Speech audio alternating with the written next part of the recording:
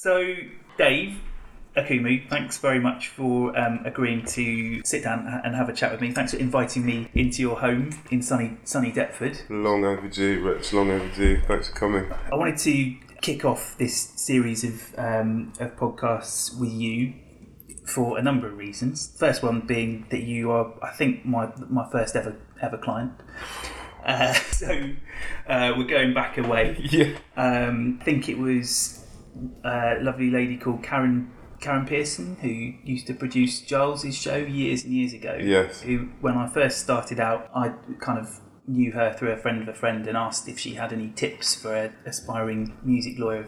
And she said, hands down, the most talented band who she'd come across in recent years was a band called Jade Fox. Obviously, the previous incarnation of the Invisible.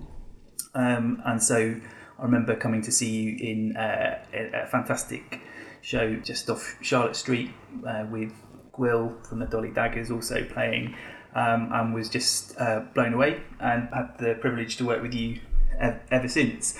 But prior to that, and how Jade Fox began. How the Fox happened, yeah, sure. Well, I don't know how far back to go, but I guess my sort of passion for music started to emerge when I was about 11, I guess. I'm the youngest of 8, and my siblings they're all music lovers, and they all had great record collections, and so I was being sort of spoon-fed classics, you know, from an early age. I had like my older sisters, they all kind of, we lived in Vienna, and I guess it was kind of the 80s, and so there was all this amazingly flamboyant pop music being made. My sisters kind of took it in turns being Grace Jones, so she had a huge impact on my life very early on. And they were listening to, you know, soul and funk and disco and 80s pop, and they'd make me mixtapes and stuff. And as well as Grace Jones, anything stand out as having that eureka moment of like, this is what I want to be doing with the rest of my life? Any other records? I didn't sort of get to that point really until I started playing an instrument, which was when I was about 14. But I was definitely having this intense kind of relationship with artists. So Grace Jones and Prince were sort of big ones when I was younger, and then I remember hearing jazz for the first time when I was about 12, maybe 13, and that the whole kind of language and aesthetic really spoke to me, like hearing Miles Davis and Charlie Parker and Dizzy Gillespie, and the sort of nature of that music it completely resonated, because I could, even at that age or whatever, I could feel that it was. There was this architecture to that music. I could feel like there was structure, and there was a sort of poise, but there was this danger and freedom, and it just felt so kind of alive to me. But I never imagined that I'd ever sort of attempt to play anything as sophisticated as that. But I loved listening to it. I really, really loved the sound and how it made me feel. But it wasn't until I started playing instruments that I very quickly realised that I was good for nothing else, really. Yeah.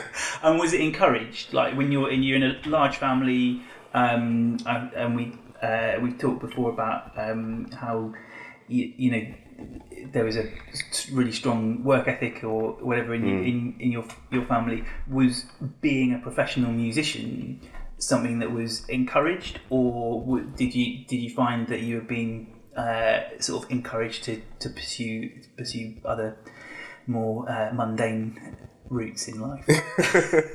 Mundane and legitimate routes.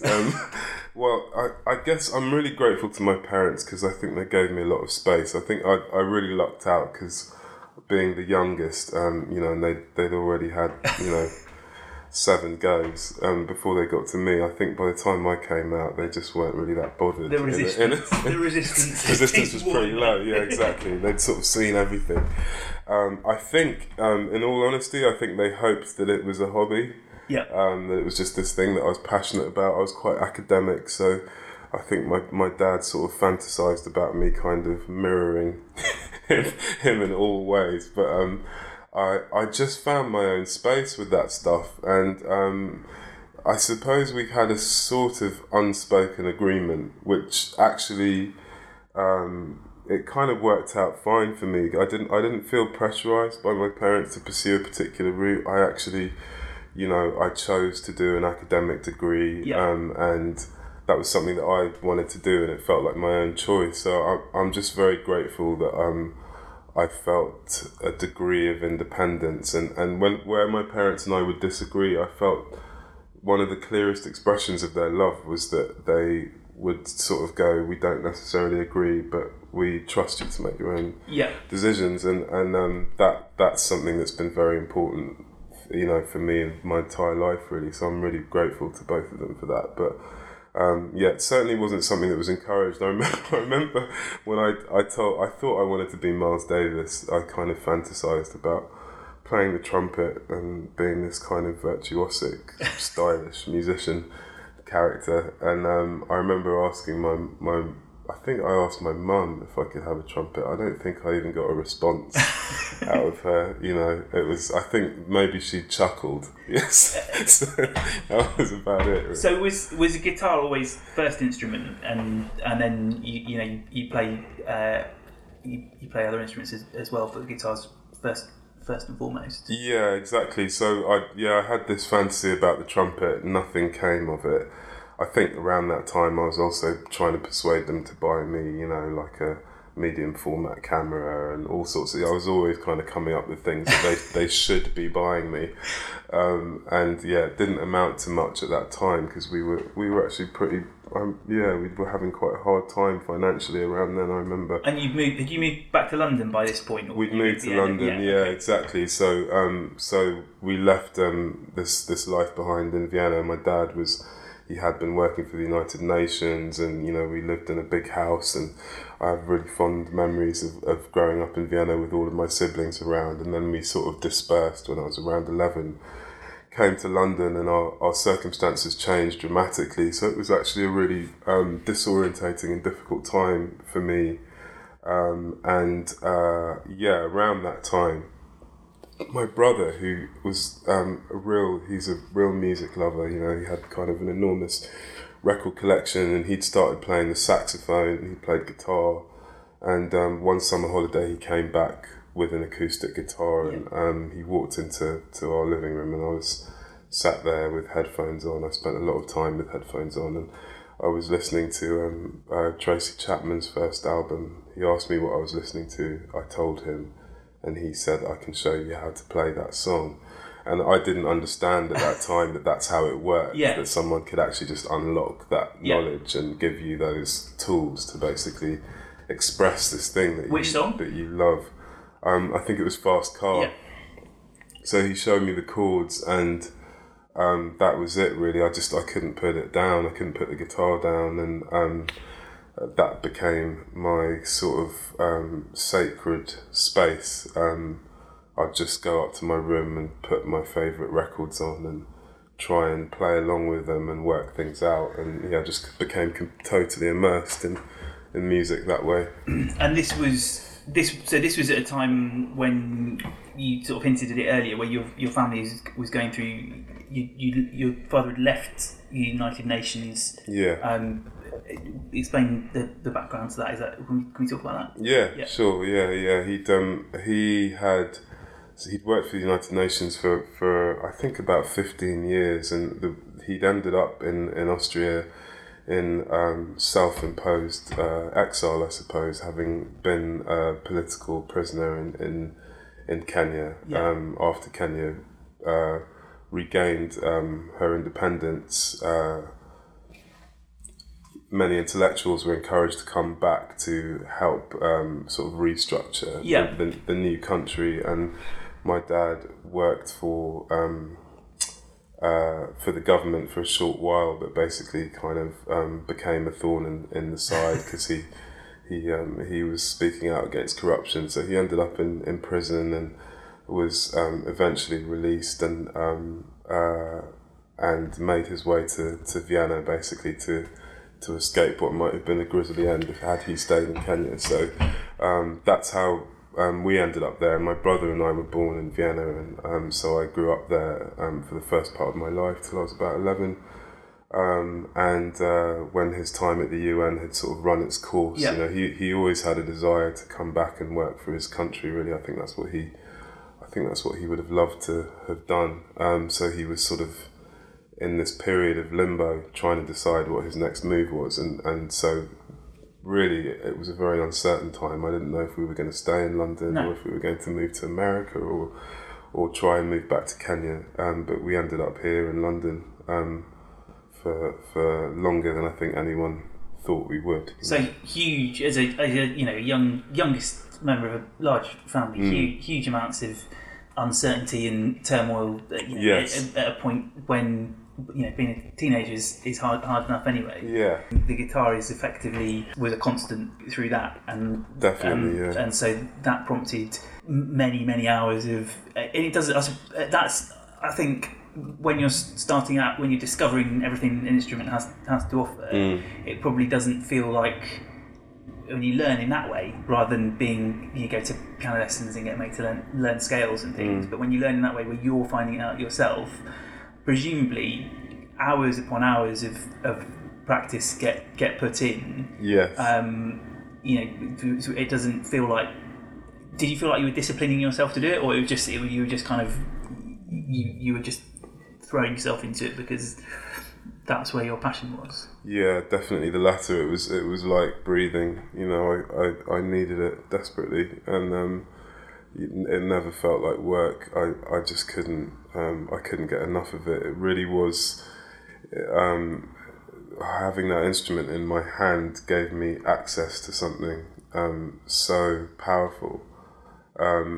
It was like plugging into the divine. It was just like it was like being able to pick up a phone and talk to God. It was such a so it kind of saved my life really, and I don't mean to sound melodramatic, but it really did, and I felt completely absorbed in this journey of discovery, and I just wanted more and more and more. And I remember driving my siblings crazy, because probably the sounds that I was making were very far from divine, but but what was going on internally was it was a sort of communion and a communing, and learning to channel something and to express myself and to have a dialogue that could go as deep as it needed to go, and somehow this instrument was allowing me to access that. And then in terms of, so you're honing your technical ability, but at the same time, are you on this sort of discovery of the artists? So we're going to keep talking about Prince, I'm sure, but Prince was kind of a gateway drug. Yeah, for sure. And but you're digging deeper into that through that period, as well as hundreds of other artists. I'm sure. Do you remember any artists who you felt were kind of unlocking that next level of potential in what you were doing and what you were listening to? Yeah. So Prince was the big one really. The first records cassettes that I bought actually were Sign of the Times, De La Soul, 3 Feet High and Rising. Yeah. So I guess opening up to that whole world of like sample-based music and collage and sort of hearing where those things came from as well. Recognising some of them from my siblings' record collection and all that kind of stuff. That was having a real impact as well. Which you don't incorporate much in the way of sampling into your work. No. Is that something you consciously? Do you feel that is something you rule out totally, or is that because it seems in the last year in particular, there seems to have been a real resurgence in sampling. You'd have thought there's some huge court cases in the couple of years before, and you'd have thought that would put people off for life. Yeah, but it seems to have been there's and it's been done. I think a lot of people feel in the last year. It's kind of having a real kind of renaissance in terms of sure. in terms of the way people are approaching that. So, how do you view sampling now? Yeah, it's a double-edged sword. I think I think what I'm always looking for in music is kind of depth and craft, basically. And just this morning I was kind of getting totally hyped on the new Tribe Called Quest album, and what they do with samples is just so totally inspiring. Yeah. And De La Soul and Public Enemy and those sorts of artists that I grew up listening to, where the sample is kind of deconstructed or applied in such a creative way, it becomes like, similar to the use of an instrument. I really, really respect that and love that and find that incredibly exciting. But I think sometimes sampling is very complacent. It's a shortcut to a hook, basically. Basically, and that doesn't really interest me at all. Yeah. And I guess out of respect for the craft, I sort of feel like I've been absorbed in other crafts, and who knows, maybe I'll sort of drown in the craft of sampling at some point in my work, but I've been so absorbed by other things, it's just not something that I would do lightly, I guess, or flippantly, or hopefully not in a complacent way. Yeah. So I've sort of steered away from that in my own work, and I guess, but I sometimes like sample myself and go back to things and create new pieces of music from old ones and all that kind of stuff, but it just feels like there's such a wealth of stuff to explore within that already that I've not really felt the need to kind of go down the sampling route. Yeah. Well, that's something to look forward to, perhaps. Yeah, exactly. If we hear the fruits of that. So going back to your life story in terms of what has informed your creative journey, I suppose. I was really, really fortunate that I moved schools quite a few times. I ended up at a brilliant school in South London called Pimlico, and they had this special music course at the time, which was it was a way that you could get into the school, like if you weren't in the catchment area, just if you had an interest in music and an aptitude for music, you could apply to get on the special music course. And I actually wasn't on the special music course, but I profited from the fact that the school had this thing, because there was brilliant music tuition, and I had an amazing teacher. There were amazing music teachers there. I had an incredible guitar teacher called John Paracelli, and he's a fantastic musician, and he actually played on lots of records that I had. He was part of a seminal British jazz group called Loose Tubes, and I had their records, and so it was just very exciting to be able to go in and have lessons with this guy who I listened to, I'd listened to for a good few years before that. You talk about the craft. I think there's probably an element that draws people towards it, not the fame and fortune, but the kind of the elusive nature of it. And I suppose meeting people firsthand who've been involved in that life is a kind of, it gives you more encouragement to move further down that road. Definitely, yeah. I felt like being in an environment where actually this thing which had seemed totally magical to me, and almost unattainable, I was being given access to it, and it was being demystified without losing its magic, if you know what I mean. So being in a school like Pimlico was wonderful, because there were people my own age who were as bonkers about music as I was, if not even more bonkers about it, and they were just so easygoing about it, but I could recognise that their craft was more developed than my own, and that was really inspiring, because it felt like these people again could give me access to the things that I wanted, and what I think I've yearned for ever since I was a boy is a sense of like growth and development. It's like that's really what kind of makes me feel happy. So it was just brilliant to be in an environment where it felt like those things were accessible, and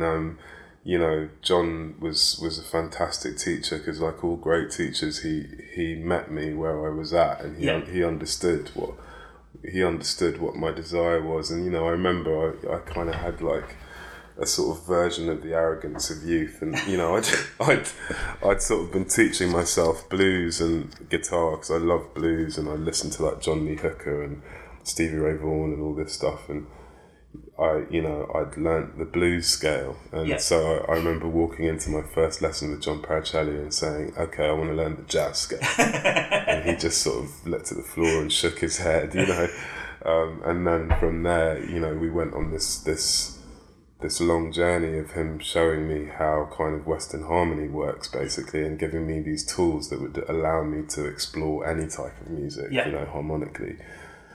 So that was going on one side, and then I was also encouraged to go and audition for a place called the Weekends Arts College, and this was when I was about 16. Yeah. And it was this place in Kentish Town that put on music workshops, jazz workshops actually, and as well as like dance and drama. But I was interested in music, so I kind of went along with my guitar and auditioned, and there were all these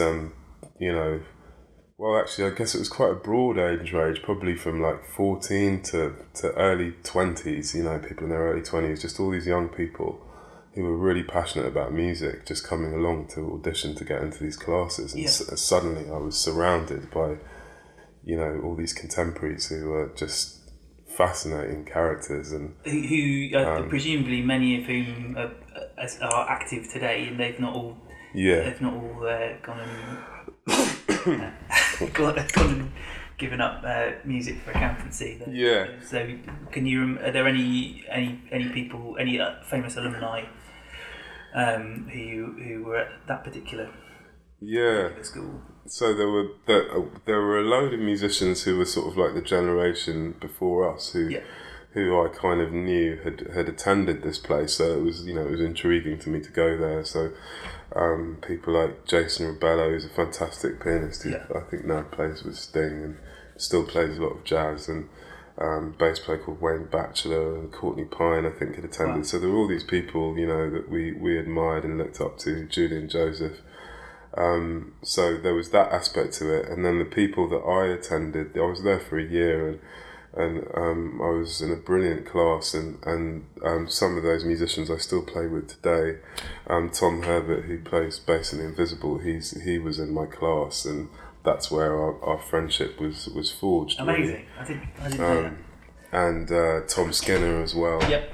Who's one of my favourite drummers of all time, and I remember he was a couple of years younger than me, and I remember him so clearly from the audition because, it was potentially a really sort of daunting atmosphere, kind of coming into this room, and the walls were just lined with musicians, and people were kind of being called up to come and play, and the great Ian Carr, he was our teacher, he was sort of listening to us and kind of assessing whether we belonged at, what level we belonged at, and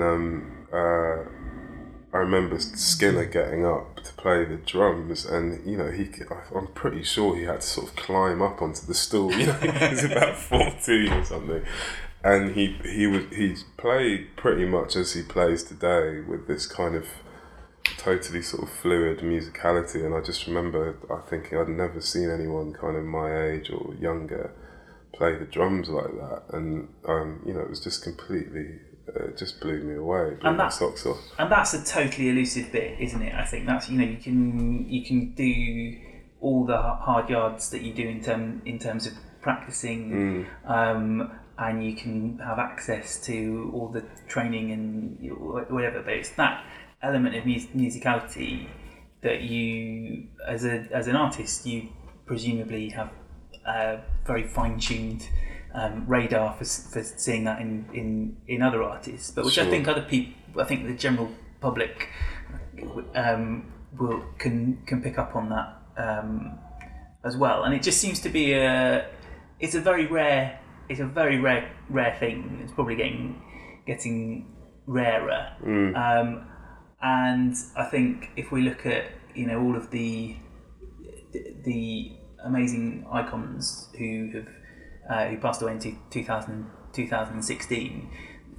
I think it's not just that they were very famous people or very successful musicians. It's this very rare species of person who has that innate musicality, which you don't come across every day. No. So I wonder. I mean, we talked about the circumstances and the conditions which kind of have brought you along this path, and I think it feels like perhaps in the 60s, 70s, or 80s even, those conditions were more. The soil was more fertile, maybe for developing that musicality. Yeah. Do you think that's an unfair? Do you think unfair on the current generation of musicians to say that it's probably harder to cultivate that musicality than it was in previously because of changes in the cultural environment? It's a really important question. I think it's very difficult. It's a really long question. Sorry. It's difficult to assess, really, but I do think the important thing is to be aware of how precious those cultural structures and contexts are, and actually that we have a duty to preserve them, because we're basically lost without them, and I think it's I'm sure each generation has its own sort of unique set of challenges, but what I see with the guys kind of coming up now and trying to find an identity, and it is I think there's a real challenge in that relationship to craft and to sort of communal collective development, basically, because everything is so sort of fragmented and geared towards the individual, and there's a sort of short-termist kind of immediate sort of voracious appetite for the immediate, and a complete imbalance of expectation in terms of what it might take to cultivate something. And it feels like where I completely relished and thrived off a sense of process and a sense of like being able to see myself grow and get better at something, and to be surrounded by people who are much better than me and who are willing to share information with me. I don't know how much that is a part of a young person's experience. In this day and age, with the structures that exist, and I just think we have a responsibility to try and create that fertile ground, because there's actually there's no reason why it shouldn't be there. And I do think that when people identify, when they actually are allowed to have that experience, they really identify with it and really, really respond to it. But I think there's work to be done. Yeah, that's really. I think I sent you a link to a thing to listen before we met up today, just to give you a podcast by Malcolm Gladwell, just to give you an idea of the kind of thing I was aspiring towards on a much lower budget, and with. I'm not slightly less advertising. Not comparing myself to Malcolm Gladwell. That's that's for people to decide in their own time. But the episode I sent you was an episode from his revisionist history podcast called Hallelujah, and it talks about basically two different ways in which genius expresses itself or develops itself, genius, or however you want to describe it, and it divides. He references a writer called David Gallinson who identifies the difference between what he calls conceptual artists and experimental artists. He says that conceptual artists basically create their best work very early on in their career, because they're able to arrive at they decide what they want to express, and they execute it in a kind of a masterpiece fashion. And he cites examples of people like Picasso, who created a lot of his most highly regarded work in his 20s, and he contrasts that with artists who he calls experimental artists, who tinker and who constantly revisit and and reinterpret their work. And so the writer that he cites looks at people like artists like Cezanne, but he also draws comparisons with Malcolm Gladwell's favourite artist Elvis Costello, in the way that Elvis Costello constantly revisits his work, but also in people like Leonard Cohen. When you think that apparently a song like Hallelujah was something like 10 years in the writing, and then took 15 years of other people's iterations to become this, what's recognised as a masterpiece. Yes.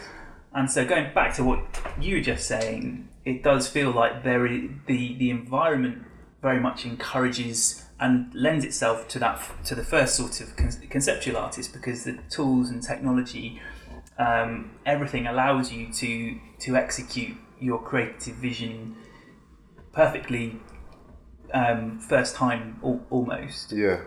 But there isn't so much recognition or support or just the environment for the second type of artists who perhaps go about things in a less direct way, in a more creative way. No, it's not to say we wouldn't want a world without Picasso or Cezanne, but it does feel like at the moment it's more weighted to the first half. Absolutely. So where would you, in that kind of continuum, where would you see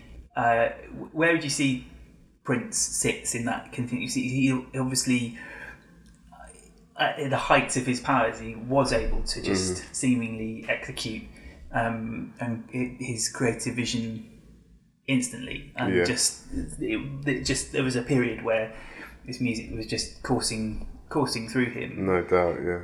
But it didn't happen overnight, and you have to get a number of albums in before, and even at Dirty Mind, it sounds that's not the sound of a fully finished. No, that's not the sound of perfection. It's the sound of someone trying to get this out there. Yeah, for sure. Yeah, it's really interesting. I guess that Malcolm Gladwell podcast is really interesting, and it's those two ideas of the kind of the experimental and the conceptual kind of creative developer. It's kind of really striking and easy to latch onto, but I do think people are more complex than that. Yeah. And whenever you have a sort of kind of binary assessment of something, it's kind of by its nature kind of slightly reductive. And yeah, I think you're absolutely right. I think every moment, like a Prince or a Picasso, is preceded by all kinds of unknown mysteries and development. And it may well be that a person has a season that is, about that kind of extraordinary flow. But I just think you can't take human beings out of process. No. I think as soon as you do that, it's like it's a dehumanizing thing. Basically, it's like we cease to be human in a way, and I think that's a real difficulty with our culture, is that we don't celebrate process nearly enough. We'll see the validity of it, and it's so essential to human development. And I think there's space for all of these different manifestations, and they're all really, really important. And it's really important that they interact with one another and that they're in dialogue with one another. But I see this issue, like my kind of like pipe smoking sort of gripe with like contemporary culture, is that I think that we sort of we're disconnected from a lot of the things that are most valuable to the human experience, basically. In my opinion, so I think that relationship to process is more important to me than how that process then manifests, basically. That makes sense. Are you talking about the I think what's striking at the moment is the relationship we have with bad stuff, or perceived bad or perceived negative things that we've kind of over the last few years we've got used to not having to look at bad things. Just we can turn away from those things, or things that we find distasteful or difficult to deal with. But those things exist, and there's an amazing. I don't want to get into 2016 because we'll just crack open the whiskey and start feeling sad. No, it's good. I think it's good. There's an amazing author called Paul Kingsnorth who wrote a book called The Wait that was shortlisted for the Booker last year, I think. And he wrote an incredible piece, which I will send you about 2016, and comparing it to this sort of Nordic folk tale about the king and queen who are wishing for children, and they end up they're being cursed and having two children, a good child and a kind of a lindworm, a kind of a sort of a serpent child.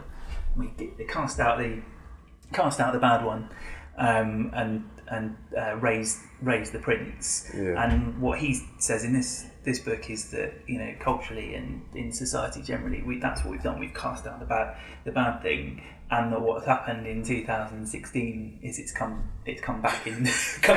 We've looked it straight in the face. Which is an interesting way of looking at it. But I think it ties into what you're saying about process and about dealing with the struggles of honing a craft or the difficulty of the creative process.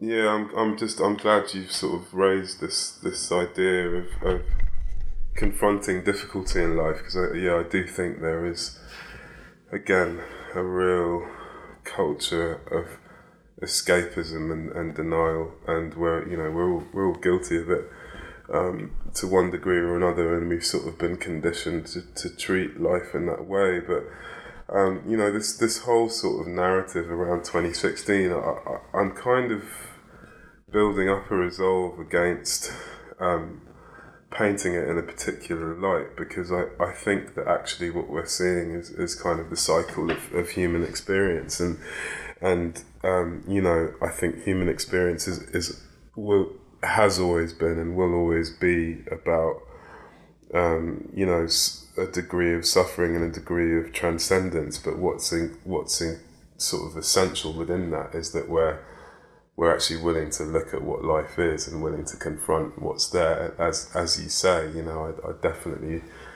relate to that idea. And when I think about periods in my life where I feel I've grown and I've developed and become maybe hopefully a better version of myself, it's been as a result of facing things rather than running away from things. And I think it's interesting how we get to the end of 2016 and social media is kind of awash with this sort of like fuck 2016 sort of good riddance and all this kind of stuff, and it's sort of really simplistic. It's a very simplistic way of looking at what this journey is. And actually, I think if we had a clearer relationship to process, I don't think we would be so paralysed by difficulty.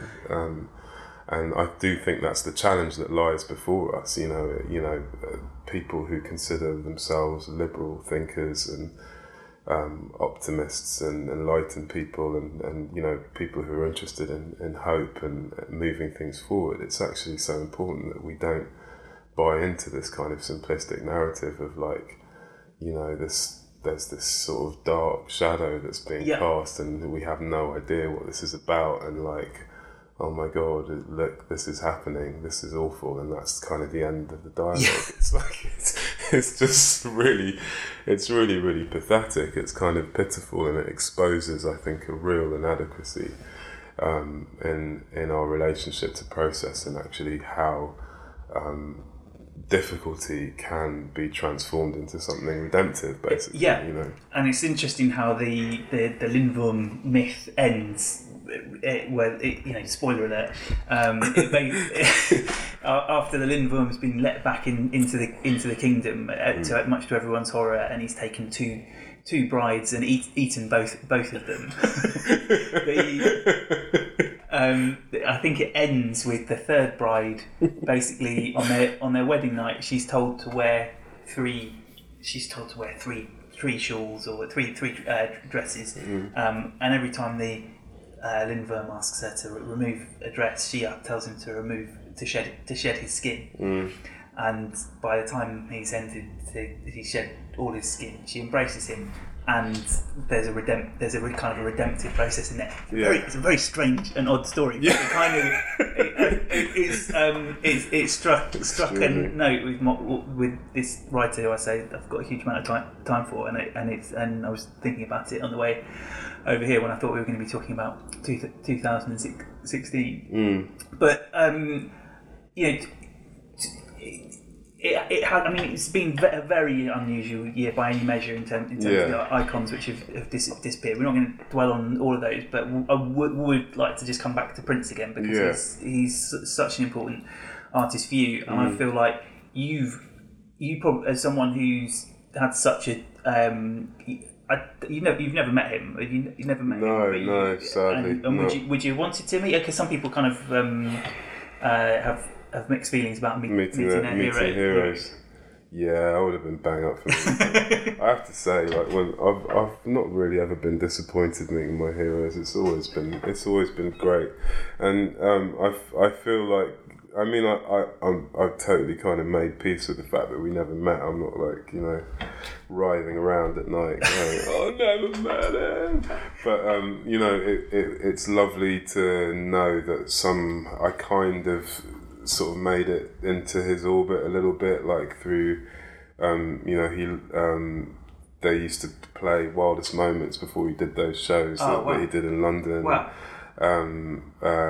It's just kind of nice to think that his ears were on something that I made, and I saw him play a handful of times. One of them was a really intimate show. And did you did you see the after shows or more intimate than? It was the most intimate was at the Electric Ballroom, Camden.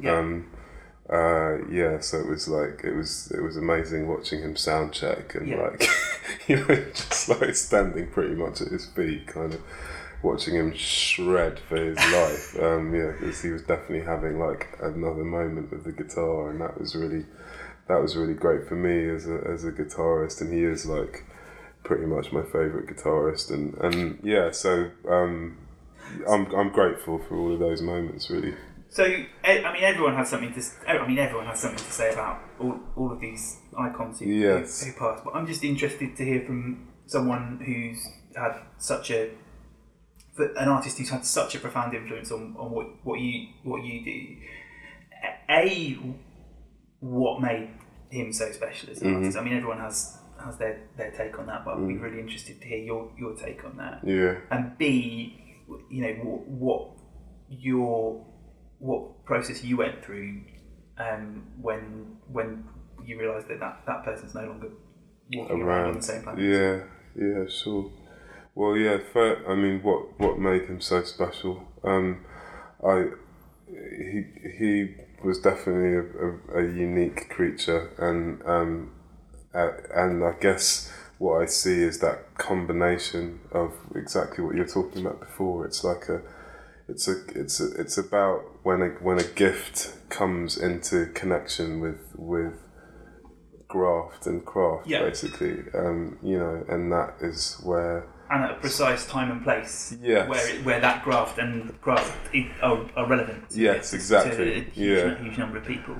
I mean, I kind of like to think, that regardless of what happened, and kind of externally, that Prince is the sort of person who kind of would have gone on that journey, kind of regardless of who was looking, because it just feels like his relationship to music was so sort of profound and spiritual that.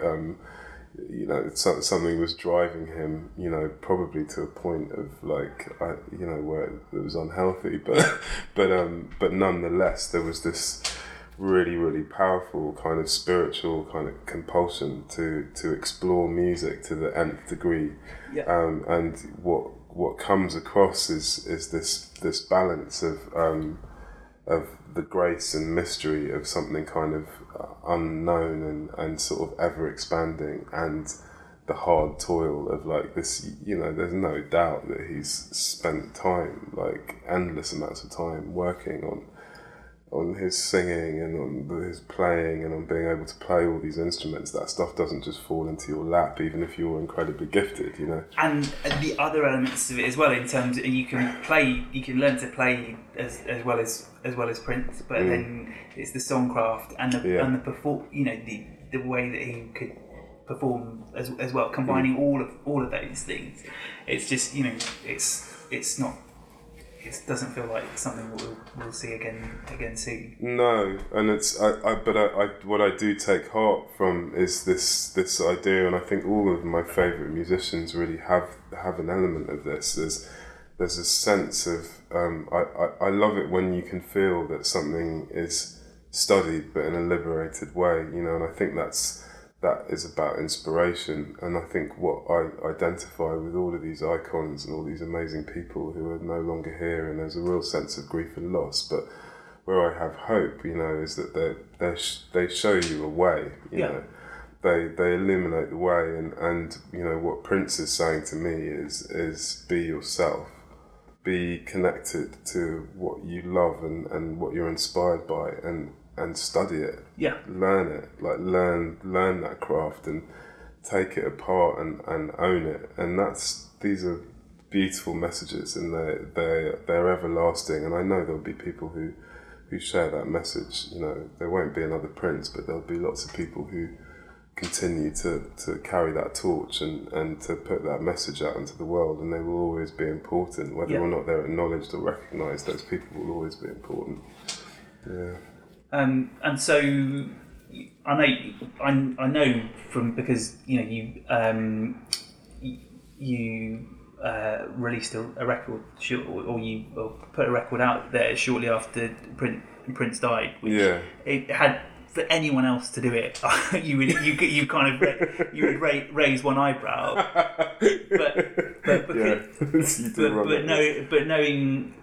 but knowing just how important he was in your development. We've gone right back to we talked about your very first steps into music, and it's been a constant throughout it. So tell us a story about how you wrote Oceans of Purple. Yeah, so it just I was in the studio with I was working with Paul Epworth the week that Prince died, and I think 2 days before he'd had a message from Leanne expressing some concern about Prince's health, and I couldn't really allow myself to believe that his time was up. And then I came into the studio a couple of days later, and it was the day he died. And I just remember it has been such a strange year, and obviously having just lost Bowie hit me pretty hard, and but the Prince thing was just next level. It just kind of had it was a real just this visceral kind of sense of loss, and grief, I suppose, I've had my fair share of grief in my life, and I recognise it, and I sort of know what to do with it, and I know that it's something, again, that is painful, but it needs to be confronted.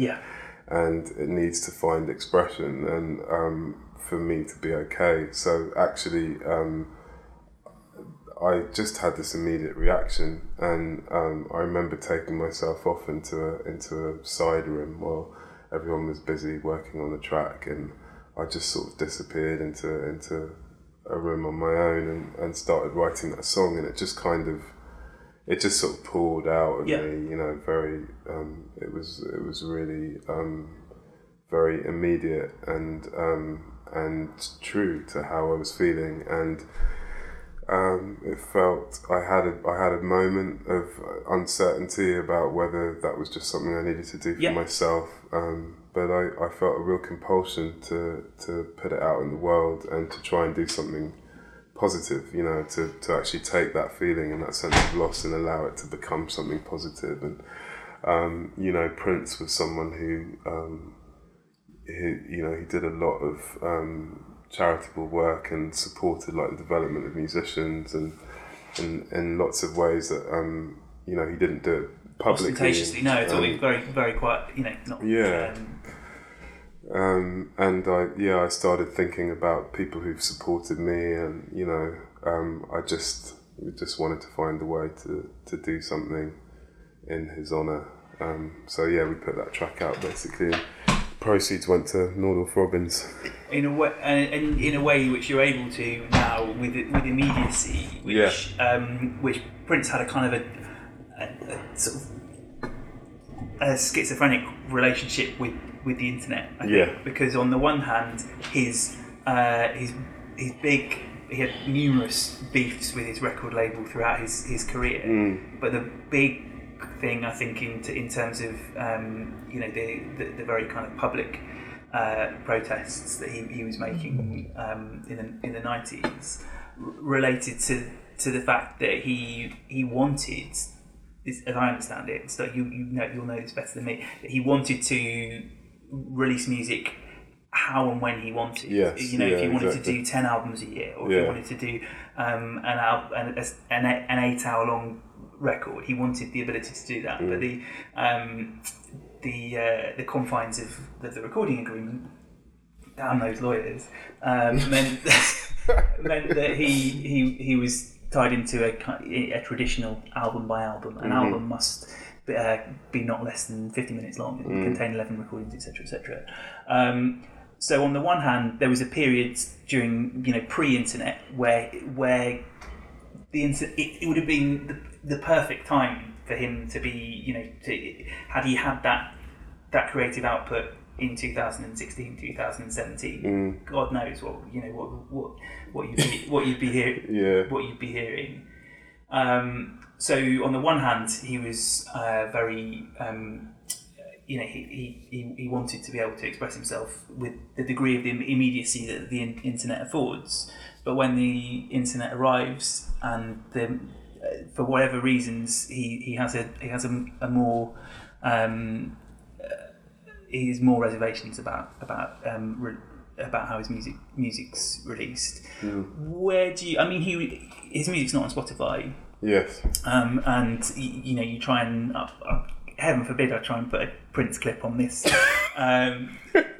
It'll be hunted down by Prince bots and removed from the internet.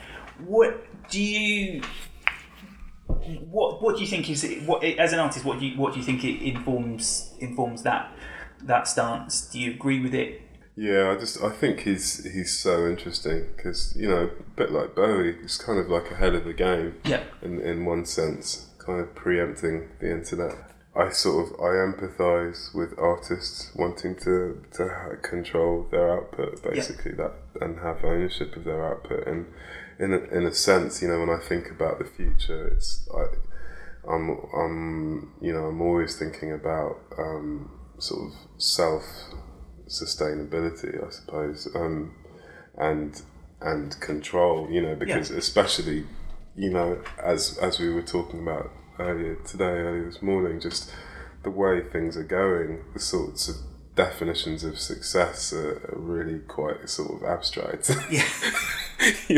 So it's actually kind of, depending on which way you're looking at the coin, either a really depressing time or an incredibly exciting time, or maybe a mixture of the two, because it feels like there's not really any value in looking at things in a certain way anymore. No. So actually it becomes really important to define things for yourself. Your own terms of reference. Yeah, your own terms of reference, your own definition of success and fulfillment. I think it's really important for any creative life. So my personal feeling is kind of each to their own. Yeah. I think everyone has to work out what their priorities are. And those priorities might change at different points in a person's trajectory or career. But I think that's the challenge for anybody trying to sustain a creative life. You just have to try and work out what matters to you. Yeah. And try to hold on to the things that matter to you and let go and collaborate and find compromise around the elements. And it may change. It changes Exactly. throughout your life, and I suppose, and that's where it becomes interesting. Whether the principles that informed Prince when he was alive, presumably those will his his estate will continue to enforce that. So it's going to be really interesting to see how the because I think that's where I struggle with it. If you want because that's where Spotify, for all its pros and cons, where I feel where it's hugely important is that imagine 14-year-old Dave Okumu, who's got access to a few of these records that inspire him, being how much deeper into the rabbit hole you can go as someone with that inquiring mind. Whether that whether gorging on music to that extent is healthy. So Dave, I think we're coming to the end of our chat. I just want to thank you so much again for agreeing to be the first participant, the guinea pig, in this. I genuinely couldn't think of anyone I'd rather sit and drink gallons of Earl Grey tea with and talk about their life in music. We've kind of touched on a bunch of stuff, and you've highlighted how the tendency to focus on on this weird past 12 months that we've had. So I thought it would be a good idea to kind of end on a note of optimism. 2017, here we come. It's what an extraordinary time. I do think that life is doing something to us right now. It is forcing us to confront things, and that may continue for the foreseeable future, and that excites me on one level, even though it terrifies me in some ways. But I think that's what life is meant to do. It's excite and terrify, and in some measure. But I do think that it's going to become increasingly difficult not to engage with what's happening in the world, and I don't think that's a bad thing. We really need to confront what is at the core of our lives, and I'm hoping that that's the effect that all of these strange forces and circumstances in the world will have on us. I think an increase in self-critical thought and the ability to actually look at the core of our own lives and what the foundations and priorities are for us as human beings, and it excites me to I have this sense that artists will want to respond to what's going on in the world, and that might change the dynamic and the conversation that is going on creatively, that it will be influenced by the state of affairs, and I'm excited, and I feel the challenge is being laid before me to work out what that means for me and how I want to express myself in the months to come. So that's one sort of huge aspect of things. Bringing it closer to home, very close to home, just down the road in Deptford. Am I right in saying you're moving into your own studio space? Yes. And is there anything you can tell us about that and some new kind of creative destination in deepest Deptford? Deepest southeast. Yeah, it's so exciting.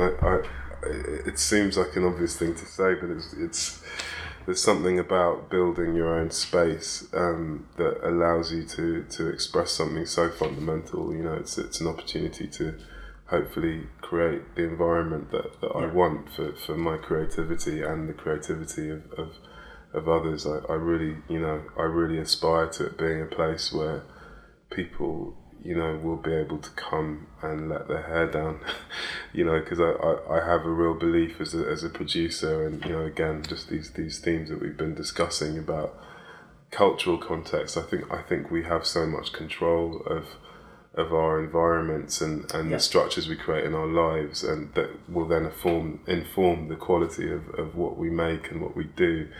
And I'm really, really interested in doing my part to create a space that is free and dynamic, and where people can take risks and fall on their faces. And it's just very exciting to be sort of doing that from the ground up, and actually to be thinking about like what materials will actually make a place feel a certain way.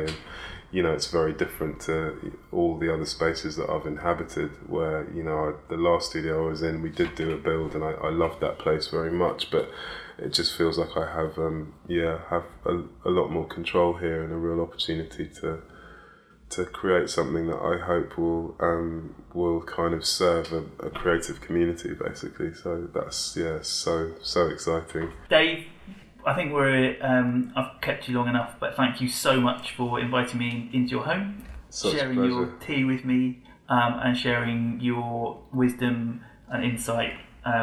It's been a real privilege. Thank you very much.